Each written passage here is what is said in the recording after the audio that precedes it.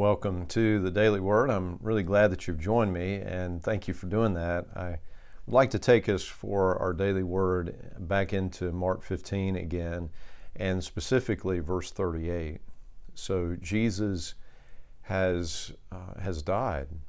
He, as the Scriptures foretold, he has died on the cross between two criminals, mocked, ridiculed. His hands and feet have been pierced, just as Psalm 22 has said. And as he dies, at that precise moment, the Scriptures tell us, Mark 15:38, and the curtain in the sanctuary of the temple was torn into from top to bottom. Now, the setup of the sanctuary of the temple really goes all the way back to the tabernacle, which we read about not so long ago in the Old Testament. We're reading about that setup, and there's this inner sanctuary that is known as the Holy of Holies. And in that inner sanctuary would be the Ark of the Covenant, and the presence of the Lord. The way, at least I think of it, is the manifest presence of God, the epicenter of the manifest presence of God in the midst of His people was right there in the Holy of Holies. And because this was such a holy place, it was so invested with the presence of God that you couldn't just go in, that a sinful person, and we are all fallen, could not just simply walk into the presence of God. You would be undone in the presence, in the holiness of God. You would die. This is why Isaiah, as he has spiritual transport to the throne room of God, he cries out that he's finished. He realizes that he's in the presence of God, and he's finished because of that. He knows he is a man of unclean lips. He is a sinner. And so only one person was allowed to enter into the Holy of Holies. That was the high priest, and only one day a year on the Day of Atonement to make sacrifice, an animal sacrifice for the people, for the forgiveness of their sins.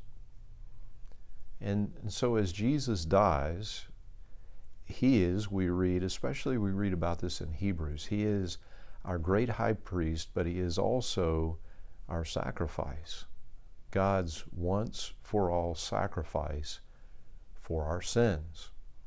And so where animal sacrifice was the way that God gave the people for a time to deal with sin, to atone for their sin, what we see is that it could never fully deal with the people's sin. They would have to come back and do it again and again and again and again, but not now. Now, the justice of God was fully satisfied in the great mercy of God in giving the gift of His Son, our Savior Jesus. And so, at that precise moment, this curtain, heavy curtain that separated off the Holy of Holies, it was torn in two from top to bottom. Our sin, our record of sin, our unrighteousness has been removed, exchanged for Jesus' record of perfect righteousness, of perfect obedience, sinless obedience. As God looks at us now in the grace of Jesus, we look to the Father to be as pure and sinless as His Son. This is an incredible thing. Now we have access to God. The Scriptures say that we are temples of the Holy Spirit, that the church is being built together as a holy temple to the Lord, a dwelling place for the presence of God, right? This is an incredible thing. And here's what God put on my heart this morning as I was reading this. As I got to thinking about, I wonder did somebody go in and sew it up? And I bet they did. I bet they did. They went in, oh my goodness, this curtain, this very important, essential curtain is torn. We have to repair it. And I bet they sewed it back up. And here's where I feel like God led me in that. As we come to Jesus Christ and faith in Him, we are given this access to God. The veil is torn for us. But are we actually trying to sew it back up again? Why would we do that? Well, intimacy, revelation, access to God, power, transformation, and so why would we try to sew it back up? Well, perhaps it's too much intimacy with God, because it's not only knowing God intimately, it's also being known by God. Perhaps it's too much intimacy. Maybe it feels like giving too much inner knowledge of who we are over to God. Maybe it feels like too much surrender, right? Too little control over our lives, right? And what we learn from Jesus is that the pathway to true life in Him, is through surrender. That if we actually try to save our lives, if we try to preserve our lives, we'll lose them.